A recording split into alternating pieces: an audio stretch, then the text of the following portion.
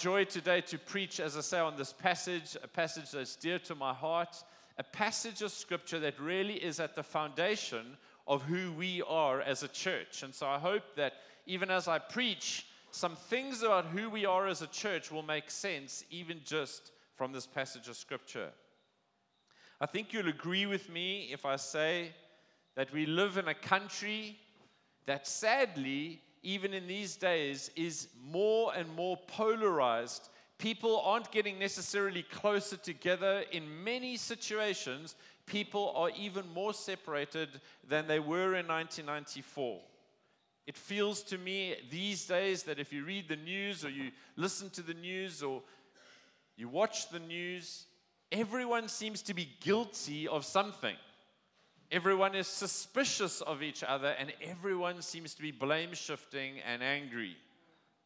So the Rainbow Nation euphoria, you could say the honeymoon period, which lasted for a few years in South Africa, that euphoria has been replaced by a society that is struggling with the challenges of working out what does it mean to be a multicultural society and community.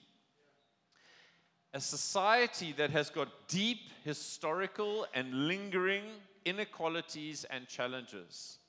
You know, many white person would say to you, if you start talking about our history, they would say, listen, but that's all over. You know, like 1994 happened. But that person is naive to think that the change that happened in 1994 has solved the massive, difficult problems in our nation. And yet the Church of Jesus Christ, you guys, are the hope of the world. Just look at one another, because you're the hope of the world. Just honestly, look at each other. Tell each other, we are the hope of the world. You are. You are the hope of the world. In a country that is struggling, this little insignificant group of people is the hope of the world. Why are we the hope of the world? We're the hope of the world because we are a new people who've been brought together in unity only by Jesus Christ. And so today's text is a text that has got real significance for us in South Africa. It's got significance for every church in South Africa, but it has specific significance for any church that is seeking to build like we're seeking to build here at Reconciliation Road Church. And so I want to ask that we pray that the Holy Spirit would bring revelation this morning as I preach. Can we do that? Let's just close our eyes. We thank you for your word. We thank you that it is authoritative. Thank you, Lord, that it can guide our hearts and cut right to our hearts and expose the things in our hearts and then fix them. And so, Lord, we pray that you'd bring revelation understanding today, that you would not only provoke us and stir us and encourage us, but you'd also challenge us. I ask that in Jesus' name. Amen. So you might not have seen this before when you were reading your Bible, but if you read the Bible, and in particular if you read the New Testament account of the early church is a thoroughly multicultural, class-crossing story. The new church in the book of Acts and in the epistles, the church that you read about, is a thoroughly multicultural church. It's a church like ours. I don't have time to go into all of it, but right there at Pentecost, people are hearing God being praised in all of their different languages in Acts chapter 2. In Acts chapter 10, in Cornelius' house, the gospel jumps past just Jews and right into the Gentile world. Hallelujah, if you're not Jewish today. In Acts chapter 15, we hear that the church gets together, that the leaders of the church get together, and they realize we need to unhitch the church from Jewish tradition, and we need to hold on to the freedom that is ours in Jesus Christ. In Romans 14 and 15, we read about a church in Rome that has got Jews and Gentiles in the same church, and they're trying to work out what celebrations we should be celebrating and what laws do we follow and what laws don't we follow. In Galatians, we get this incredible statement that Paul makes to the church there where he says, there is now therefore no Jew, nor Greek, nor slave, nor free, nor male, nor female. And in 1 Peter, this letter that's written to churches right across Asia Minor, we hear Peter saying, once you weren't a people, once you weren't all together, but now you are the people of God to the praise of his glory. Friends, right across the New Testament, there is a multicultural church like we see here today. In fact, a church that is not multicultural is not a New Testament church. Acts chapter 19, the church that receives the letter that we're studying at the moment, Acts chapter 19, that church got planted when Paul was preaching in the Jewish synagogue, and when opposition arose, he retreated to a hall right next to the synagogue called the Hall of Tyrannus, and he started to teach not a Jewish congregation, but a multicultural congregation for 2 years. And so a multicultural church was born in Ephesus, and this church was not just multicultural, it was class crossing, rich and poor, because they had slaves and slave masters in the same church. And so Paul writes this to that church in his letter in Ephesians chapter 2, picking up on verse 11. Therefore, so he's writing to this multicultural church, remember that at one time you Gentiles in the flesh, called the uncircumcision by what is called the circumcision. So you Gentiles who were called uncircumcised by those who were circumcised, which is made by flesh of hands, remember that you were at that time separated from Christ, alienated from the commonwealth of Israel, strangers to the covenants of promise, having no hope and without God in the world.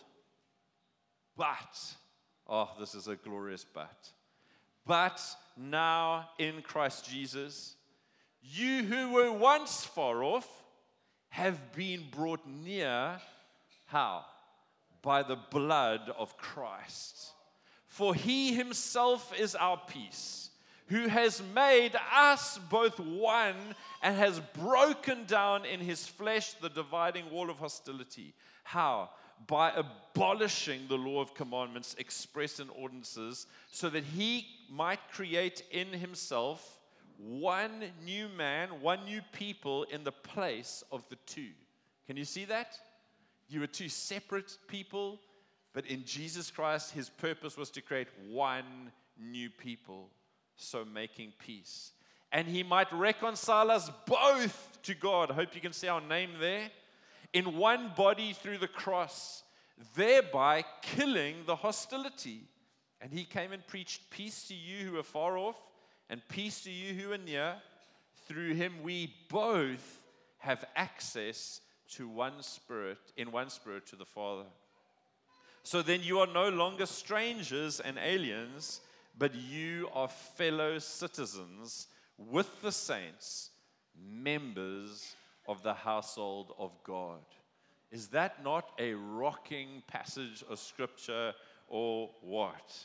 Let's take three things out of this passage of Scripture. Firstly, the state that we were in before we were saved is that we were separated. We were separated from God, and we were separated from one another, because that's what sin does. Sin separates us from God, and it separates us, brings animosity between people. That's what we're seeing out in the world. Separation, groups, tribalism, nationalism, separation, pain, it's all the root of sin. You know, we live in a country where the reality of being separated is actually all too real. And sometimes, in fact, it's just overwhelming. It's only been a short 24 years since we as a country legally removed signs like this. Signs like that were everywhere in our country. I say we removed the separation legally because every day people experience separation in their hearts and segregation and prejudice still today. Because in the reality, what we experience lags behind the law. Just this week, I was in a setting where out of the blue, two guys started speaking in such a way that was derogatory about my black brothers and sisters that I wanted to vomit. This week, they didn't know I was preaching on this, but this week, stuff was coming out of their mouths and I wanted to smack them in the face. Any black person working for someone like that would have to interact with them during the day, and that stuff would drip out, and no doubt you would experience potential pain because of ongoing prejudice. Friends, the signs might be gone, but the heart has not changed automatically. Friends, we are finding out now, still today in 2018, that human laws and regulations cannot change the human heart. Only God can do that. And I want you to see that Paul is writing to a people who didn't live in South Africa, but they lived in a society just like ours with the same problems. Sometimes South Africans, we give ourselves a hard time. We think we're unique. We think this problem is a South African problem, and it is. But I'm telling you, we went to Canada, didn't we, Rob? And the more and more Rob and I spoke about restitution and reconciliation, more and more Canadians said, you know, these are the issues we need to grapple with, and we still haven't grappled with them. Friends, the problems in our country are not a South African problem, they're a sin problem. But the good news is we know the answer to sin. Paul is reminding these Gentile believers who are in this church in Ephesus, he's essentially saying, hey, you need to remember who you were before you knew Jesus Christ. He's reminding them of their state prior to salvation. You see, prior to being included in Christ, they were a ridiculed people. They were called circumcised. They were called all sorts of names. Sound familiar? They were called all sorts of derogatory names. They were excluded. They were outside of Christ. They had no hope of a Messiah. They were without the promises of God, and they were outside of the covenants. And Paul poignantly says they were without hope and without God in the world. These Gentiles were far off. I think these Gentiles were something like a little black boy 25 odd years ago or 30 years ago, and in the old South Africa on a sweltering hot day, who looked longingly at a pool just to the left of that sign. A gorgeous pool that was reserved for white people. You know, he might as well have been 1,000 kilometers from that pool, because although he could hear the sound of the water splashing and he could hear the chlorine, smell the chlorine, he was so far off because he couldn't get in and he couldn't participate. Friends, sin divides. It's the result of the fall. Separation with God was instantaneous when Adam and Eve sinned. And by chapter 4 of Genesis, we've got murder happening within a family. You've got separation and sin. And these Gentile people who Paul is writing to, they knew about these things. They were treated as less than. They were given derogatory names. They had laws separating them and segregating against them. They had prejudice and relational separation. Friends, this is what all of us were prior to faith in Jesus Christ. We were far off from the joy and the wonder of God's promises. We were excluded from a relationship with God. We were excluded from His people. We were literally on the outside. But, the glorious but of Scripture. Our second point from this passage is, but now, in Christ, we've been brought near. Verse 13 says, but now in Christ Jesus, you who were once far off have been brought near by the blood of Jesus Christ. The glory of the good news shines brightest when it's held up against the dark backdrop of the bad news. Friends, the bad news in all of our lives is that our sin has separated us from God and one another. But the good news shines into that context, and it declares a hope and a glory that is unimaginable. This is one of the glorious buts of Scripture.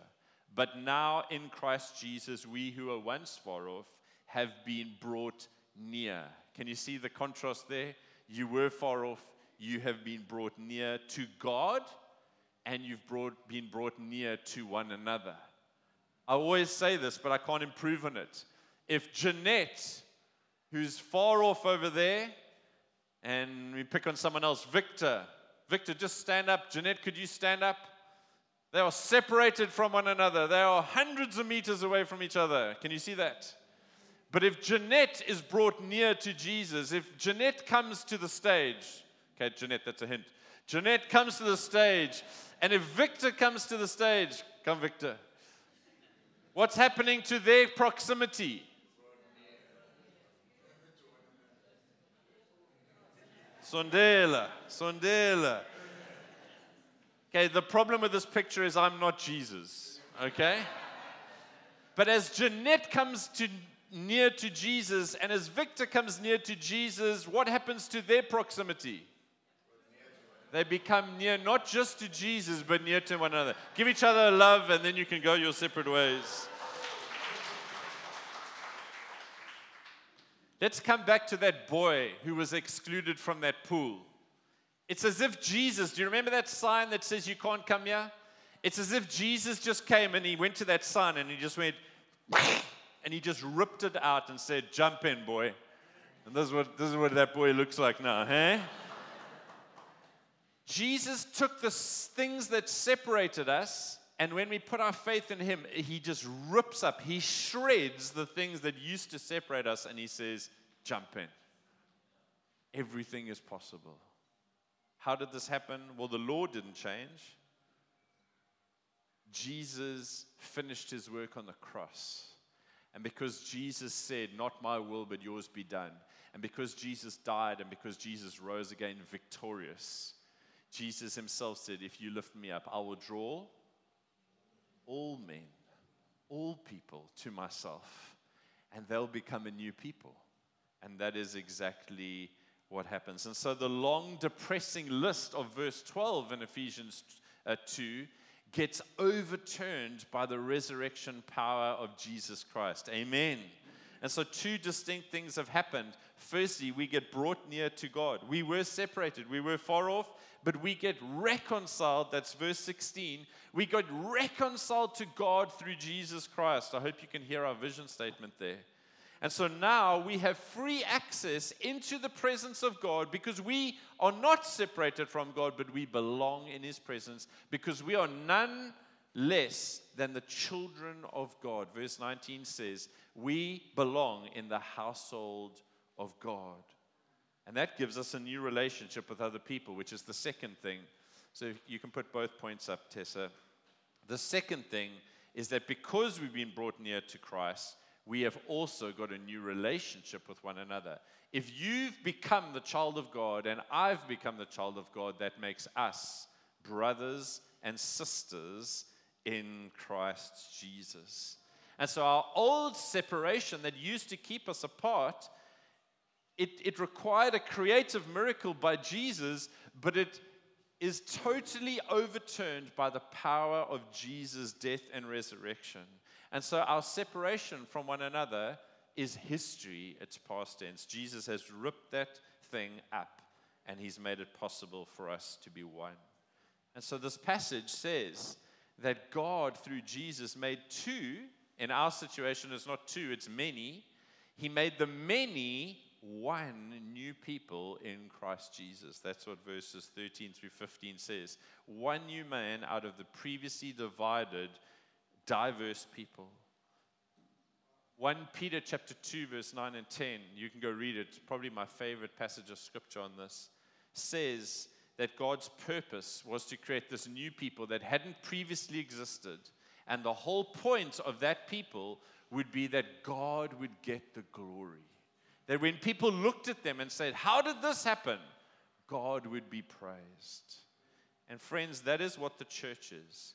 God's children, God's new people, God's family, who've been supernaturally brought together by a work of Jesus Christ on the cross.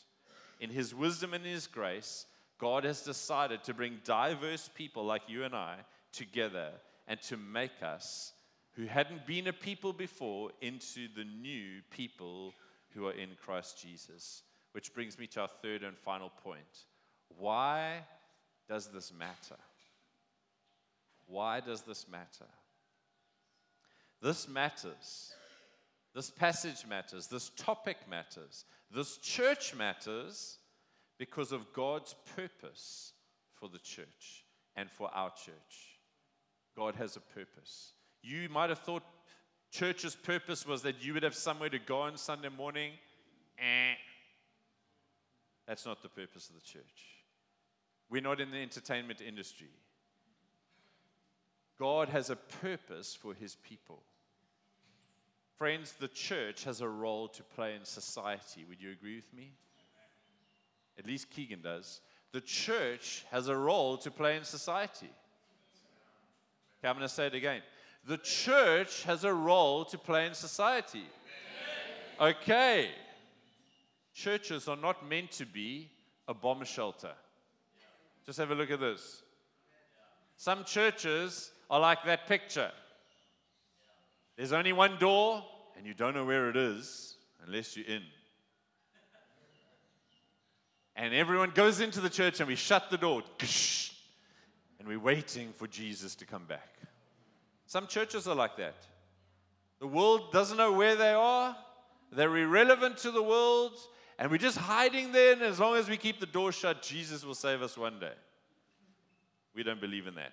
Okay, next, some churches think that we're supposed to be like a thermometer. We just read the temperature of the culture, and we adjust ourselves to whatever is happening in the culture so that we can represent whatever's happening in the culture. Greg, you don't agree with that? We are definitely not that. Okay? What is the church? Friends, we are to be a kingdom people. We are to be the family of God on the earth. We are to be an outpost of heaven on the earth. We are to be a foretaste of heaven on the earth. One day, all of the effects of sin, the separation with God, the separation between us, the enmity between people, one day Jesus will declare, behold, I make all things new. But He's already declared that in the church. And so in the church, we should be this community of the kingdom of heaven on the earth, putting on display the glory of God now in the earth. I want to remind you how I started. Our country is still reeling and struggling. We are the hope of the world because we're the outpost of heaven, because we're the kingdom of God on the earth. Because we've been reconciled to God, we can and have been reconciled to one another. And because we are walking with God, God is overturning all the baggage from the effects of sin and growing up in this country.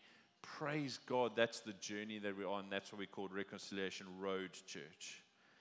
As I just told you this week, again, I witnessed, and no doubt you have witnessed many times, in our nation, our nation's people, our communities, our schools, our workplaces, they're still broken and they're still breaking people.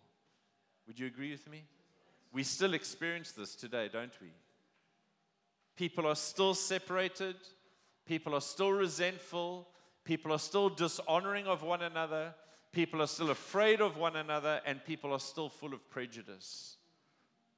And if we're honest, sometimes these thoughts and fears and wrong ways of thinking, they're still in our hearts too.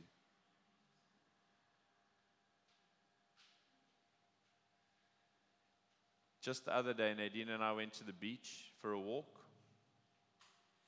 and Pipeline was pumping. Not the waves, the parking lot. Who's been to Pipeline for a boot braai? Huh? Wade and Jane, you know what I mean? Sometimes you can hear Pipeline from your house. Pipeline was pumping. Sorry, babe, I didn't ask you for your permission. And Nadine grabbed my hand a little bit tighter because there was a crowd of people. And then she suddenly said, why do I feel slightly unsafe? Just because the majority of people are not white? And then she relaxed her hand and we just said, we need to just keep bringing these things to Jesus and ask Jesus, that is not a godly thought. Why would I think a certain thing just because of the color of the people in proximity to me? Friends, my wife wouldn't even say boo to a goose. She's the most wonderful person on the planet. But sometimes these things rise up in our hearts. I was stopped just 2 weeks ago, Sunday evening. Someone who's been on an amazing faith journey this year, a couple, don't want to tell too much, but a couple, and one of the spouses spoke to me and said, we're really on a journey about this whole it was actually last week, so it was at our Thanksgiving Sunday when we were all together, and this person was just saying, I think we're still a bit racist, we just on this journey, and I said, well, you're in the right place. Friends, if you're honest, stereotypes, prejudice, fears that just crop up. Where did that come from? Assumptions, conclusions. You come stand here if you've never thought like that. Because you're not South African. My assumption is that every person who comes around that corner has got racist problems. Until they get zapped by Jesus. And even then, it's a process. Would you agree with me? It's a process. And we're going to end today by praying, Lord, please help me. But I want to say to you that we are the hope of our country. Friends, we're the hope. Well, I'm not saying that proudly. I'm not saying that arrogantly. I'm saying that looking to Jesus and knowing He did it all. But a church like this is worth fighting for. When we show you bar graphs and we're not at 150%, you better start praying we get to 150% because there have been times where we've nearly had to close the door. And people will say to you, you can't build a church like this. Yes, we can in Jesus Christ. Amen. The church in Ephesus was doing it 2,000 years ago, and I'm sure there were Jewish people saying, you can't meet with these Gentiles. And there were Gentiles saying, you can't meet with Jews. You've got to have two churches. No! Heaven is one community in Jesus Christ. Amen? And so it's worth fighting for this church. Because this is what God's called us to do, and this is the hope of our nation, and I've gone totally off my topic. Friends, we're to be such a provocation to our country, that our country comes to us, as it says in 1 Peter 3:15, and says, please explain why you're still hopeful about this nation. I often get that already. Why are you upbeat about this nation? Because I know Jesus, and I see His people. And I'm seeing something that I'm not seeing out there in the world.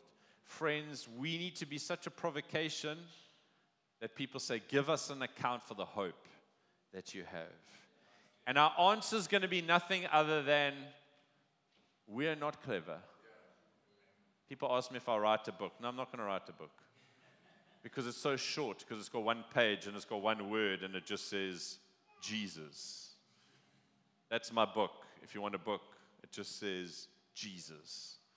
Because only Jesus. If you look in the passage, this one new people is in Christ Jesus by the power of the blood of Jesus. He did this unity, this peace, this reconciliation of relationships we see before us, the joy that we have as a church, it's all because of Him, and it's only possible in Him. It's because of Him, and it's for His glory. Hallelujah.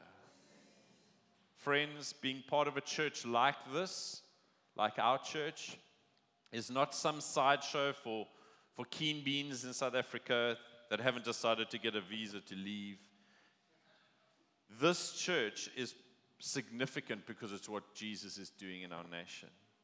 Other churches might be more comfortable.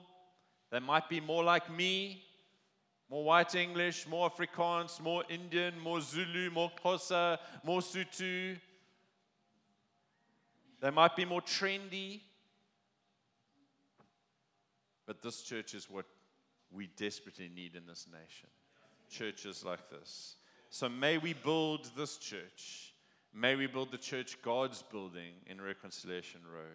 And may we allow God to keep redeeming our lives and changing us. May we ask God to keep ridding us of the sinful baggage that was given to us by being born here or living here. The attitudes, the feelings, and the prejudices.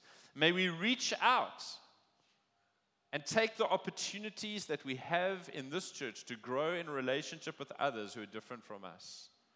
One of my greatest joys, you can come and have a look at them. If I had the technology, I'd put it on the screen. I'm looking at 2 photos of 2 community groups who had their final meeting this week. In fact, I've seen 3. And each of these groups are gloriously multicultural. And it just makes me happy. Because this is the kingdom of God. This is the hope of the world. Friends, you've got an opportunity in this church. You should come in the evening sometime. We need you in the evening to change the evening. There's guys in the evening who don't even know you. Some of them met you last week. There's people who need to come from the evening and visit in the morning. We need to take the opportunities we've got. I want to encourage you. Summer Sundays, 1 meeting, 4 o'clock. We changed it for both services. Such an opportunity to get to know people you don't yet know that are part of your same church. I want to encourage you. We are one new people. Jesus died and rose again to create. Let's be that people. Amen. Can I ask you to stand? We're just going to pray briefly as we close. I think this is one of those where maybe you should hold the hand of the person next to you. If you're not next to anyone, shame on you. I'm joking. Just get near to someone. Come, Katiba, you just need to grab Jabu there. Okay, there you go. You got someone. Great. Let's close our eyes together and let's pray.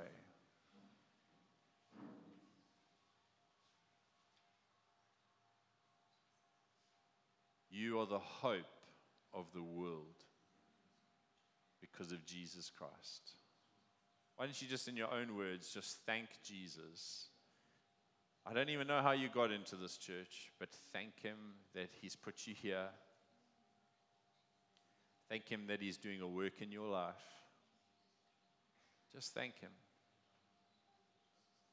Thank Him that once you were far off, but now you've been made near through faith in Jesus Christ. And all the promises of God are yours now in Jesus. Thank you, Jesus. What an incredible work you've done.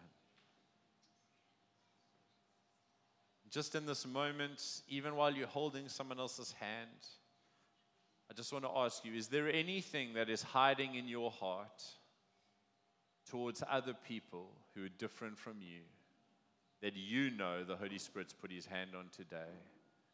Then just repent of that. Just give it to Jesus. Just say, Lord, help me. You know He's going to help you because He came, He died so that He could make one new people. He could make you brothers and sisters in Christ Jesus. Just give that to God. Give that attitude, give that fear, give that worry, give that prejudice, give that stereotype. Just give it to Jesus. Just confess it. Just say, Lord, please forgive me of this. Towards that person, those people, but I ask that in Jesus' name. Lord, I thank you for your church. I thank you for the unity that is ours in Jesus Christ that's represented here this morning. And Lord, I thank you that we are quite literally the hope of the world, along with many other churches. And so, Lord, we say, do your work deep in our hearts, I pray. I pray that we would take the opportunities that we got, Lord, that we would build relationships across all divisions. Lord God, that we would build relationships that become the most meaningful friendships. Lord, that we truly would be brothers and sisters in Christ. Lord, we pray that we'd be a provocation and a help to our nation. We ask this in Jesus' name. And all God's people said, Amen.